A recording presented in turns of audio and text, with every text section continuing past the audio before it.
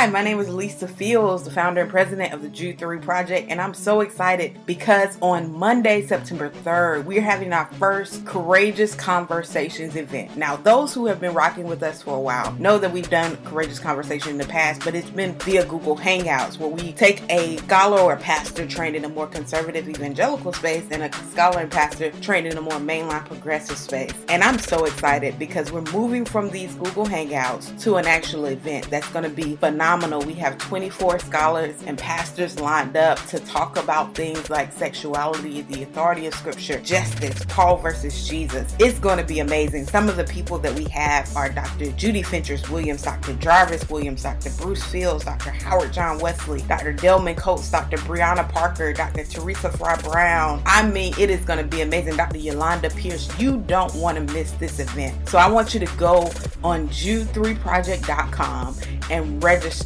Early bird registration is only $25, and that is honestly a steal, but we wanted to make it reasonable for you all. So meet us in Chicago, Illinois on Monday, September 3rd. It's going to be a phenomenal experience. I don't think anything like this has ever been done, so join us as we make history. Now let's get to the Jude 3 Project podcast. Hello, welcome to the Jude 3 Project podcast. I'm your host, Lisa Fields. I'm the founder of the Jude 3 Project.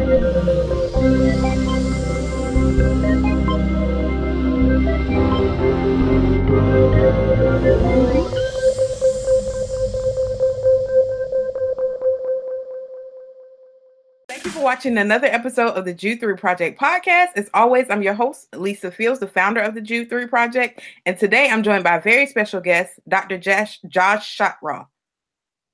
I know I'm pronouncing it wrong. That's good. It's Chatraw. That's okay. You can just call me Josh. It's okay. That's always the easiest one. Welcome, Josh. How are you doing today? I'm good. Good to be on the podcast. Yeah, I'm excited to have you on. For those who don't know who you are, just give them a little bit of background. Yeah, I'm the director for apologetics and cultural engagement at Liberty University, and I teach courses on apologetics and cultural engagement, theology, and I was a pastor before I came to Liberty, and working on my PhD, and that's kind of how I got into apologetics, actually, through pastoral ministry.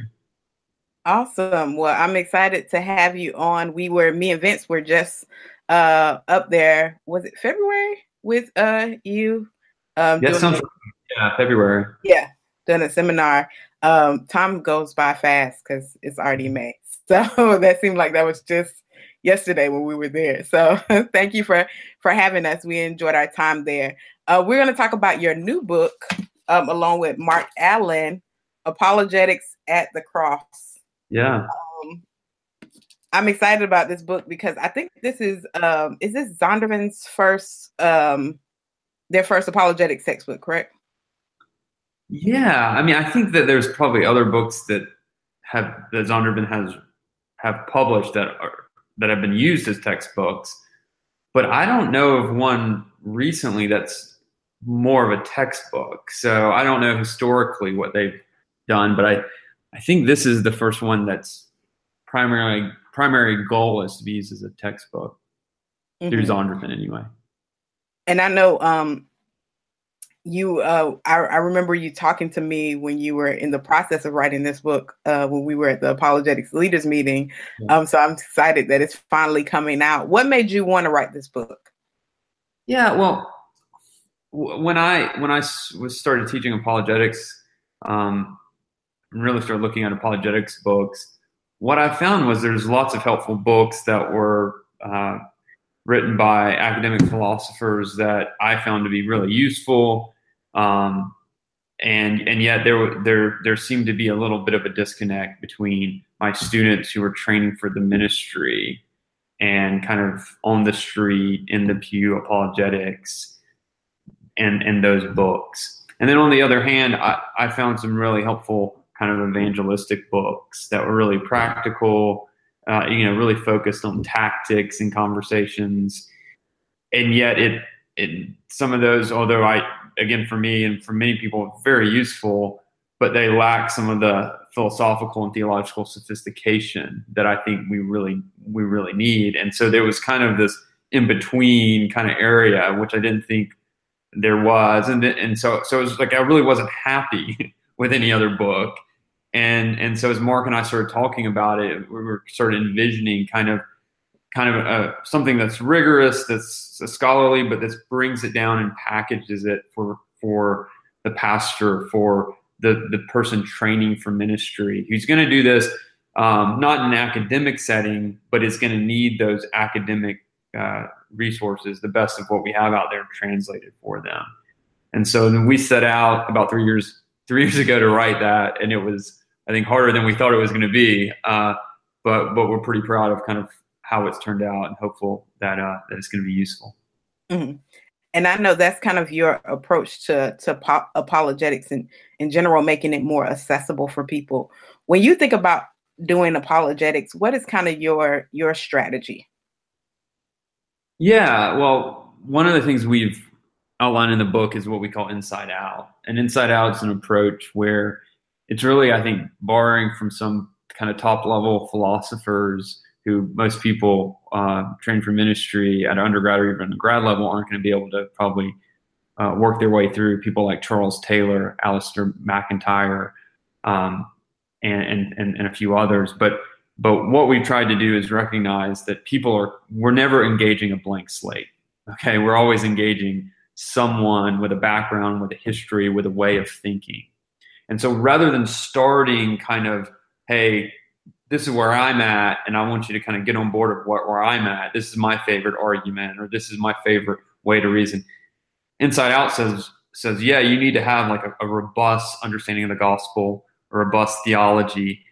But then actually theologically, if we start reflecting on the gospel, what that drives us to is a certain other-centeredness, where we say, okay, let me step inside their framework. This person has a framework for thinking, of imagining, of believing certain things. Now, how can I begin to understand where they're coming from, their framework, step into it, and then say, hey, inside of this framework, as I'm understanding it, what can I affirm? What's here that's actually overlaps with my framework, the gospel framework? And what can I say, yeah, me too? But then what can I say, but no? And so it's what can I affirm and what can I challenge about this framework?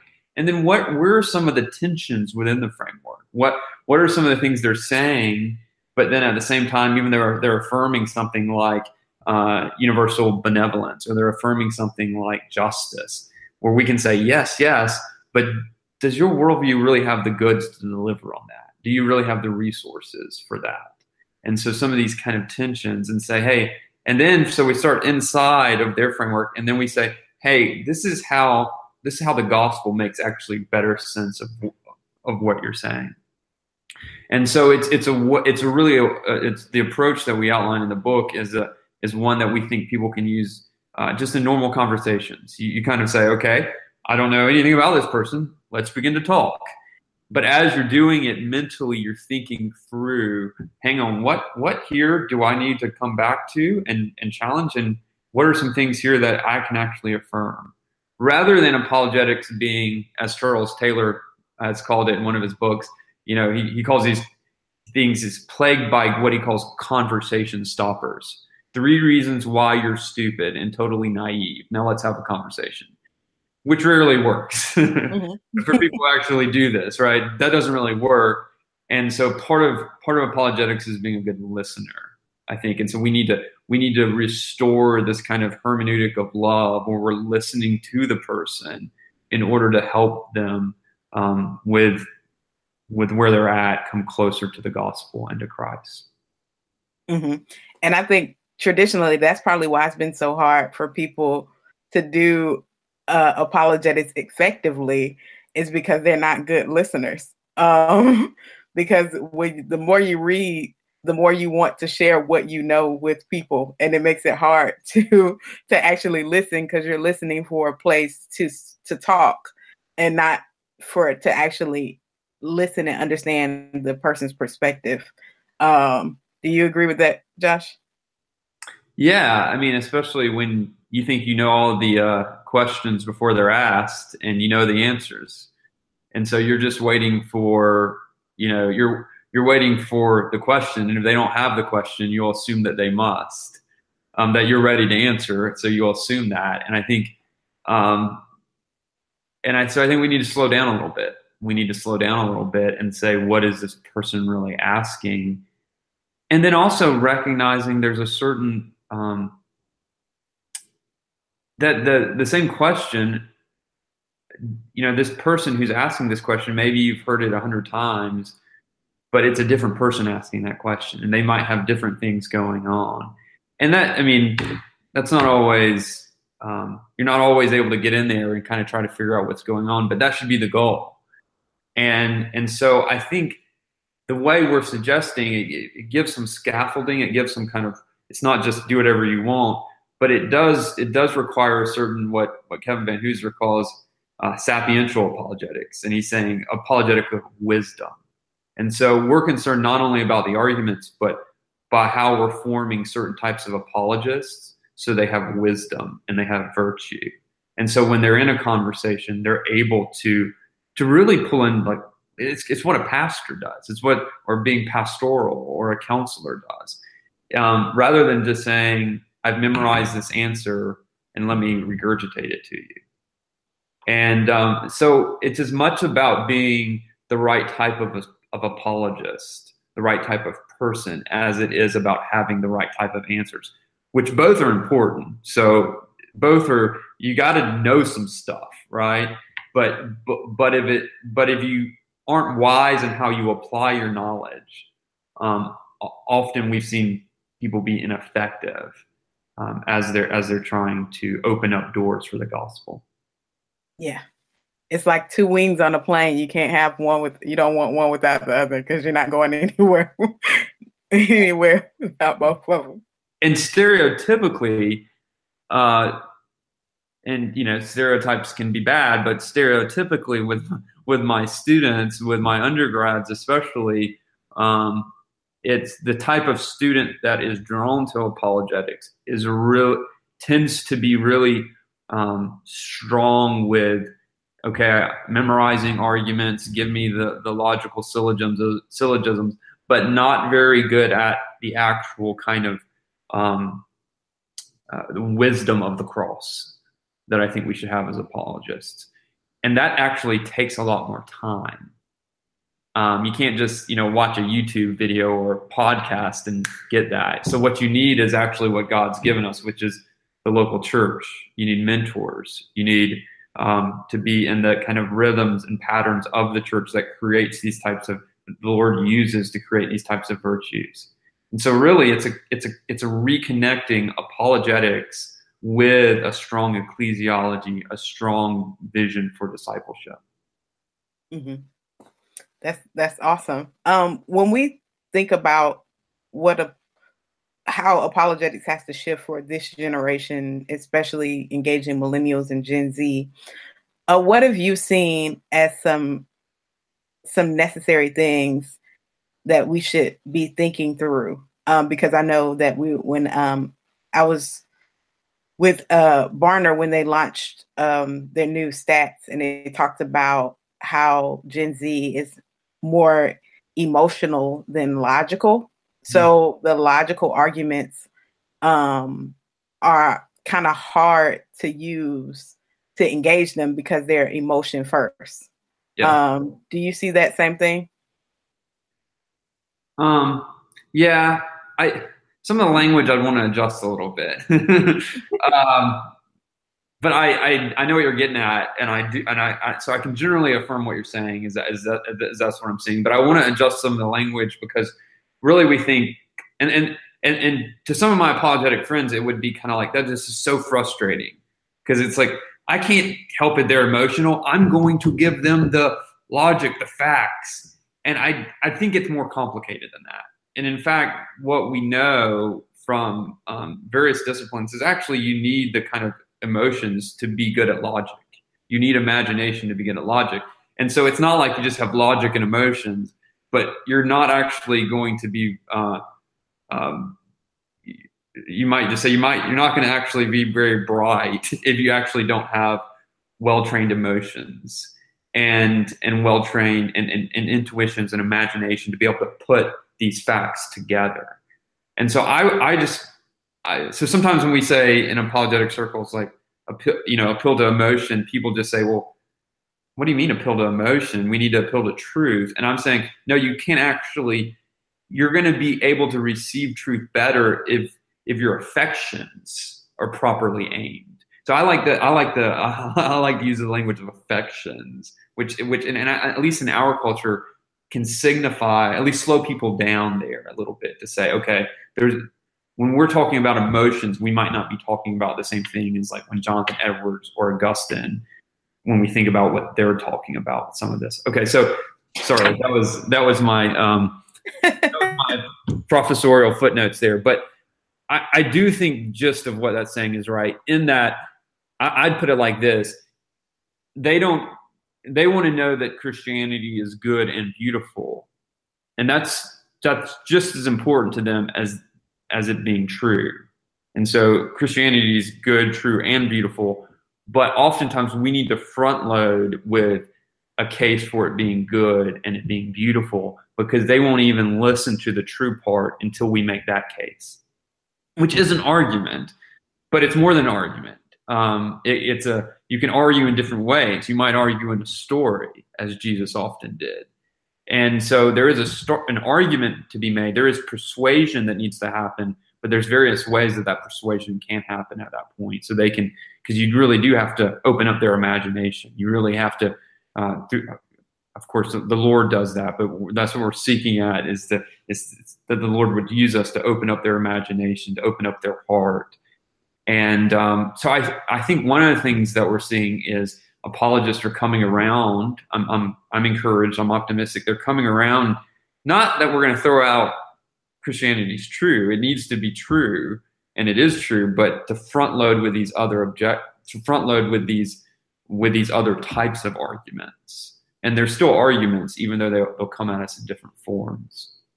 Mm-hmm. And I think it's interesting when the assessment is made that Gen Z and millennials are lead more with emotion or affection, that's the word you use, right? Affection, yeah. Yeah. As if baby boomers and Gen Y didn't.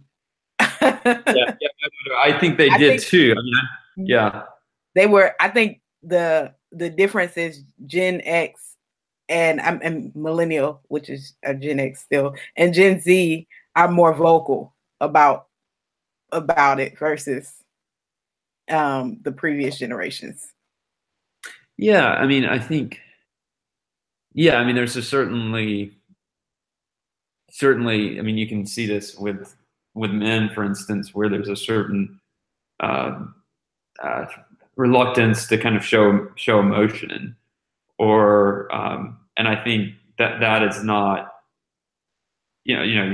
my father's generation, I think might be like that in general, or painting with broad brush strokes to start off the show. But I think in general, I would agree with that. And then, and in general, I think men now, younger men are more open to those types of things, to showing emotions and admitting they have emotions. They have an emotional life. That's a good step to admitting emotional life. That's definitely true. Why did you and Dr. Allen title this Apologetics at the Cross? Yeah. Well, so we contrast that. We actually contrast this with an apologist of glory. So we're actually, for the church history folks listening in or watching in, is that Martin Luther had this language of a theologian of the cross versus a theologian of glory. And so we appropriated Luther a little bit at that point, saying there's certain characteristics of an apologist of the cross, and that it's not about their own kind of personal needs to show off, but it's about helping the other person. It's about having a certain humility before God and before others. And there's an epistemological humility there, that even that there's certain things as an apologist that we're not quite sure about. Recognizing that, part of the role of an apologist is to live under the cross, which means to suffer well. And the cross reminds us of this. And so we actually think one of the conversation, hopefully starters of the book, is to say, look, the debates we've had about theological method in the past have been necessary and are helpful. And we're not saying that they were totally a dead end or a wrong turn, but we're saying what might happen is if we reimagine apologetics around the gospel itself, around the cross and the resurrection, what would happen? What would it look like? And what we're saying is it's not as though those debates between various schools of apologetics is off the table now, but this could give us what we think is a more important thing to talk about, which is how the gospel should actually impact the forms, the methodology, the apologist himself or herself. So we kind of want to shift the conversation a little bit. And what we also think is that what we hope to happen is that this could be something that even people who disagree some on methodology on some different schools could rally around and kind of rethinking apologetics around the gospel, around the cross. Mm-hmm. And maybe this could open up ways for pastors who kind of shun apologetics to be more open to it, because there is often I've seen that some pastors are resistant to it because they've seen it done poorly, or when they think apologetics, they think about debates. Mm-hmm. So hopefully this can help reframe for some people as well. Yeah, and I think I don't know if you saw it, Lisa. I just wrote an article that came out with Christianity Today, and I was talking about this from different angles, because in some academic circles, apologetics is looked down upon because if you're an apologist, then you're biased. You're not coming in, you're coming in already with your conclusion, or we don't try to convert people in academics, which everyone tries to convert people, but that's beside the point. Or on the other side, all we need is the gospel. It's a simple message. It's a simple truth that we proclaim. And so it's actually kind of sometimes it can be a little challenging because you got some academics who don't want anything to do with it. And then you have some pastors who don't want anything to do with it. But before we blame both of those groups, maybe we should look at ourselves and say, hang on, maybe we should start here rather than just blaming them. And so there is a certain growing up, I think, that needs to happen just in general. And a recognition of apologetics going bad.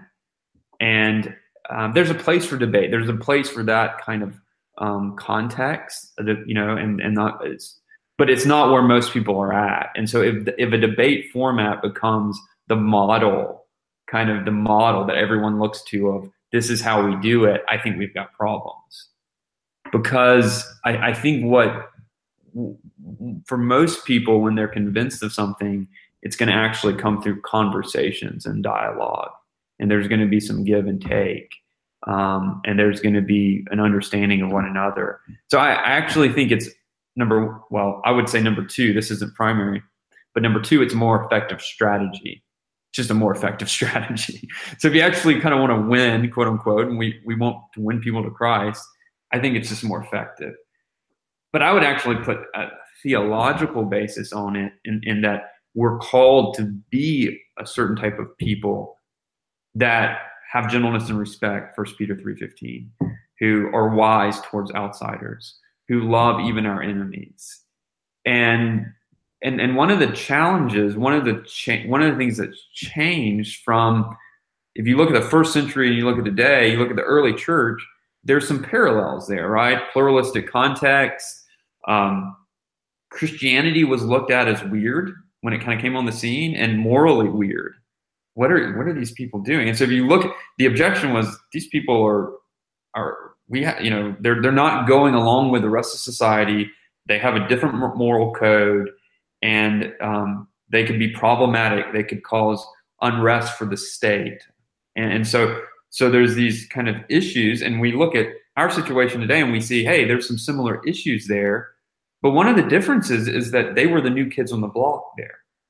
Now we've got 2,000 years of history, and it's not all good. Mm-hmm. As you well know. And so with that now, they're saying, hey, not only are you weird and we think your ethics are wrong, but we've got evidence to prove it. We look at, so they're all of a sudden they become the evidentialists, and they're pointing out all the bad things that Christianity has done for the world. Well, that is a challenge, and there's different ways we need to respond to that. But one of the ways is that we have to be different types of people. We can't be the caricature that they're trying to make us out to be.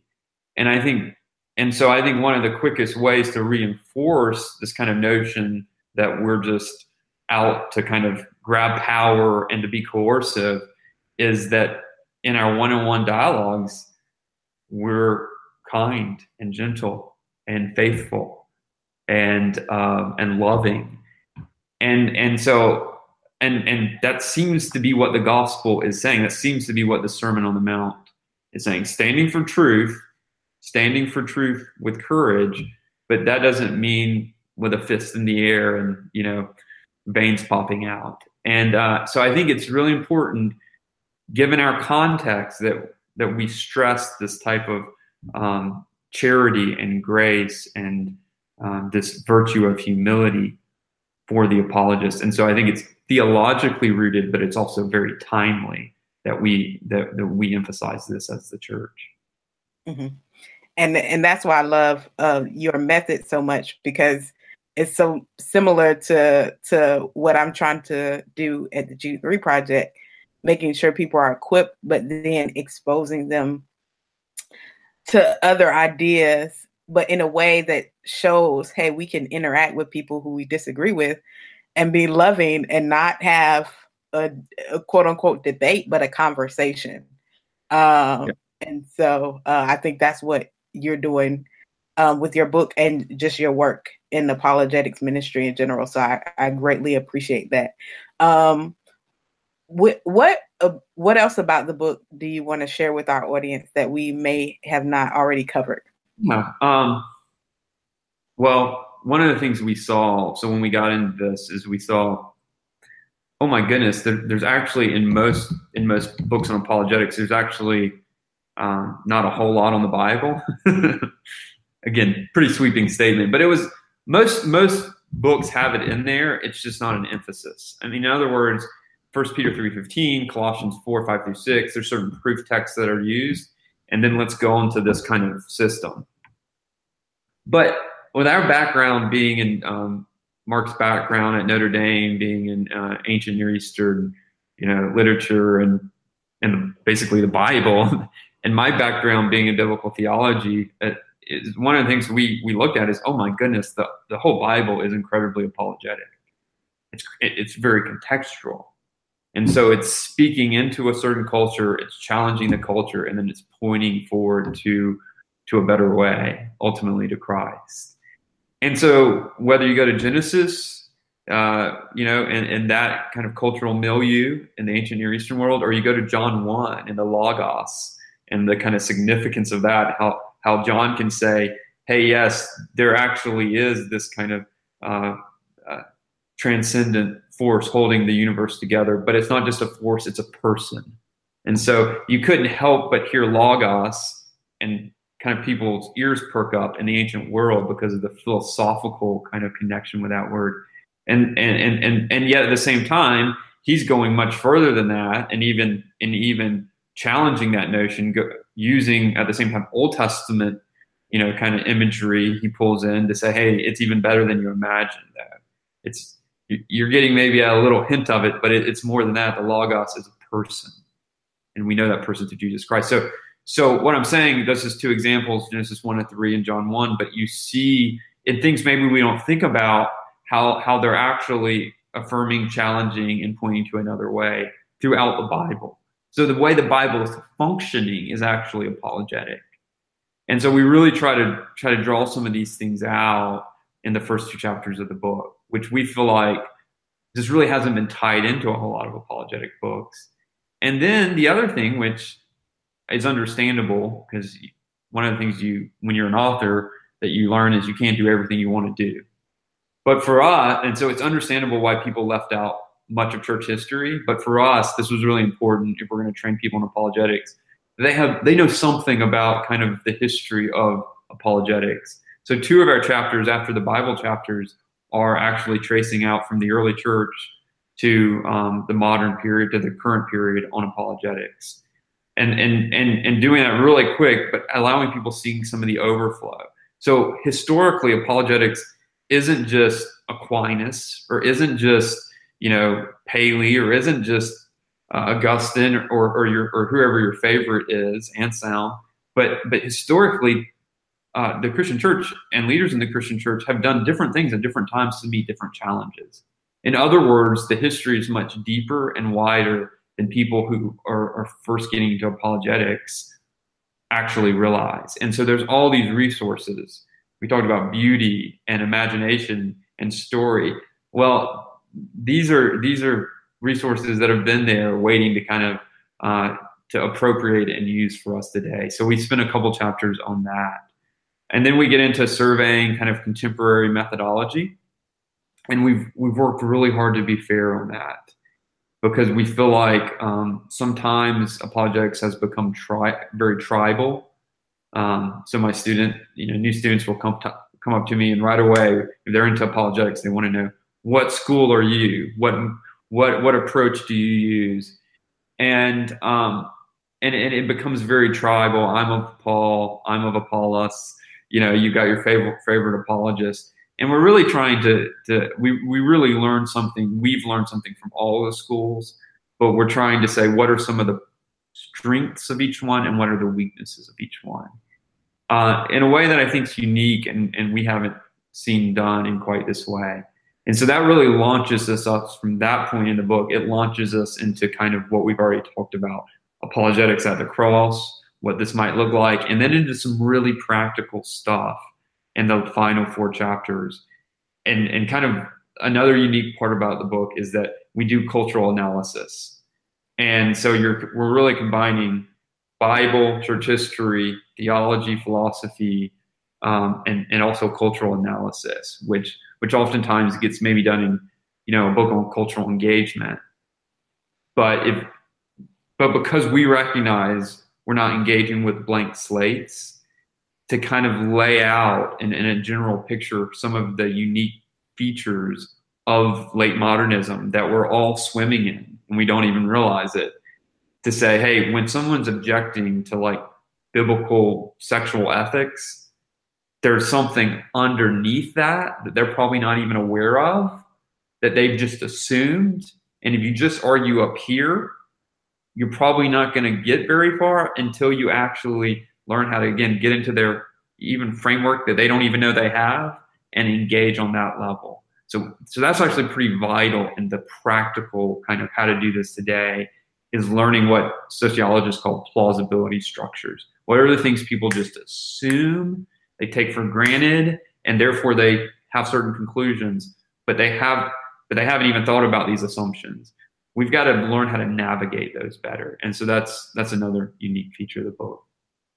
Awesome. That's super helpful. So everybody, make sure you go out and get Apologetics at the Cross. It's on sale for pre-order. What date does it come out? It comes out May 15th. Okay. So if you order it now, you'll get it in a few days, depending on if you have the right type of shipping. On Amazon.com. How can people get in contact with you, Josh, on social media? And do you have your own blog? I don't blog. I don't think I'd be a very good blogger. So, I have lots of limitations, but we won't go into those. And blogging is probably one of them. So I don't blog. I'm Josh Shatro on Twitter. I have a weird last name. It's It's Josh is my first name, and then CHATRAW. So yeah, you can follow me on Twitter. That's probably the best way. And then my email, you can look me up on Liberty's website. Awesome. Well, thank you so much, Josh. I really appreciate it. Yeah, thank you. Thank you so much for listening to another episode of the Jude 3 Project podcast. I hope you enjoyed this episode. You can tune into all our past episodes at www.jude3project.com. You can subscribe on iTunes, Stitcher, Google Play. Remember not only to subscribe, but also rate us. That helps us to gauge how we're doing and how you're enjoying the show, and it gives other listeners some ideas about the show as well. So thank you so much for tuning in. Also, remember we have our Bible engagement app in partnership with Back to the Bible to help you get better engaged in the Bible every single day. You take a survey, it assesses your strengths and weaknesses and sends you Bible verses based on those. So it's a great app. You can download the app by searching in your App Store or Google Play, searching Jude 3 Project, and it'll be right there for you. So thank you again. Remember, if you would like to become a monthly partner or a one-time giver, you can do so on our website or by mail. Just go to jude3project.com, hit that donate tab, and you'll see the option to mail in a gift or give online. We appreciate you, and I'm so thankful for you. God bless, and remember, here at the Jude 3 Project, we're helping you to know what you believe and why you believe it.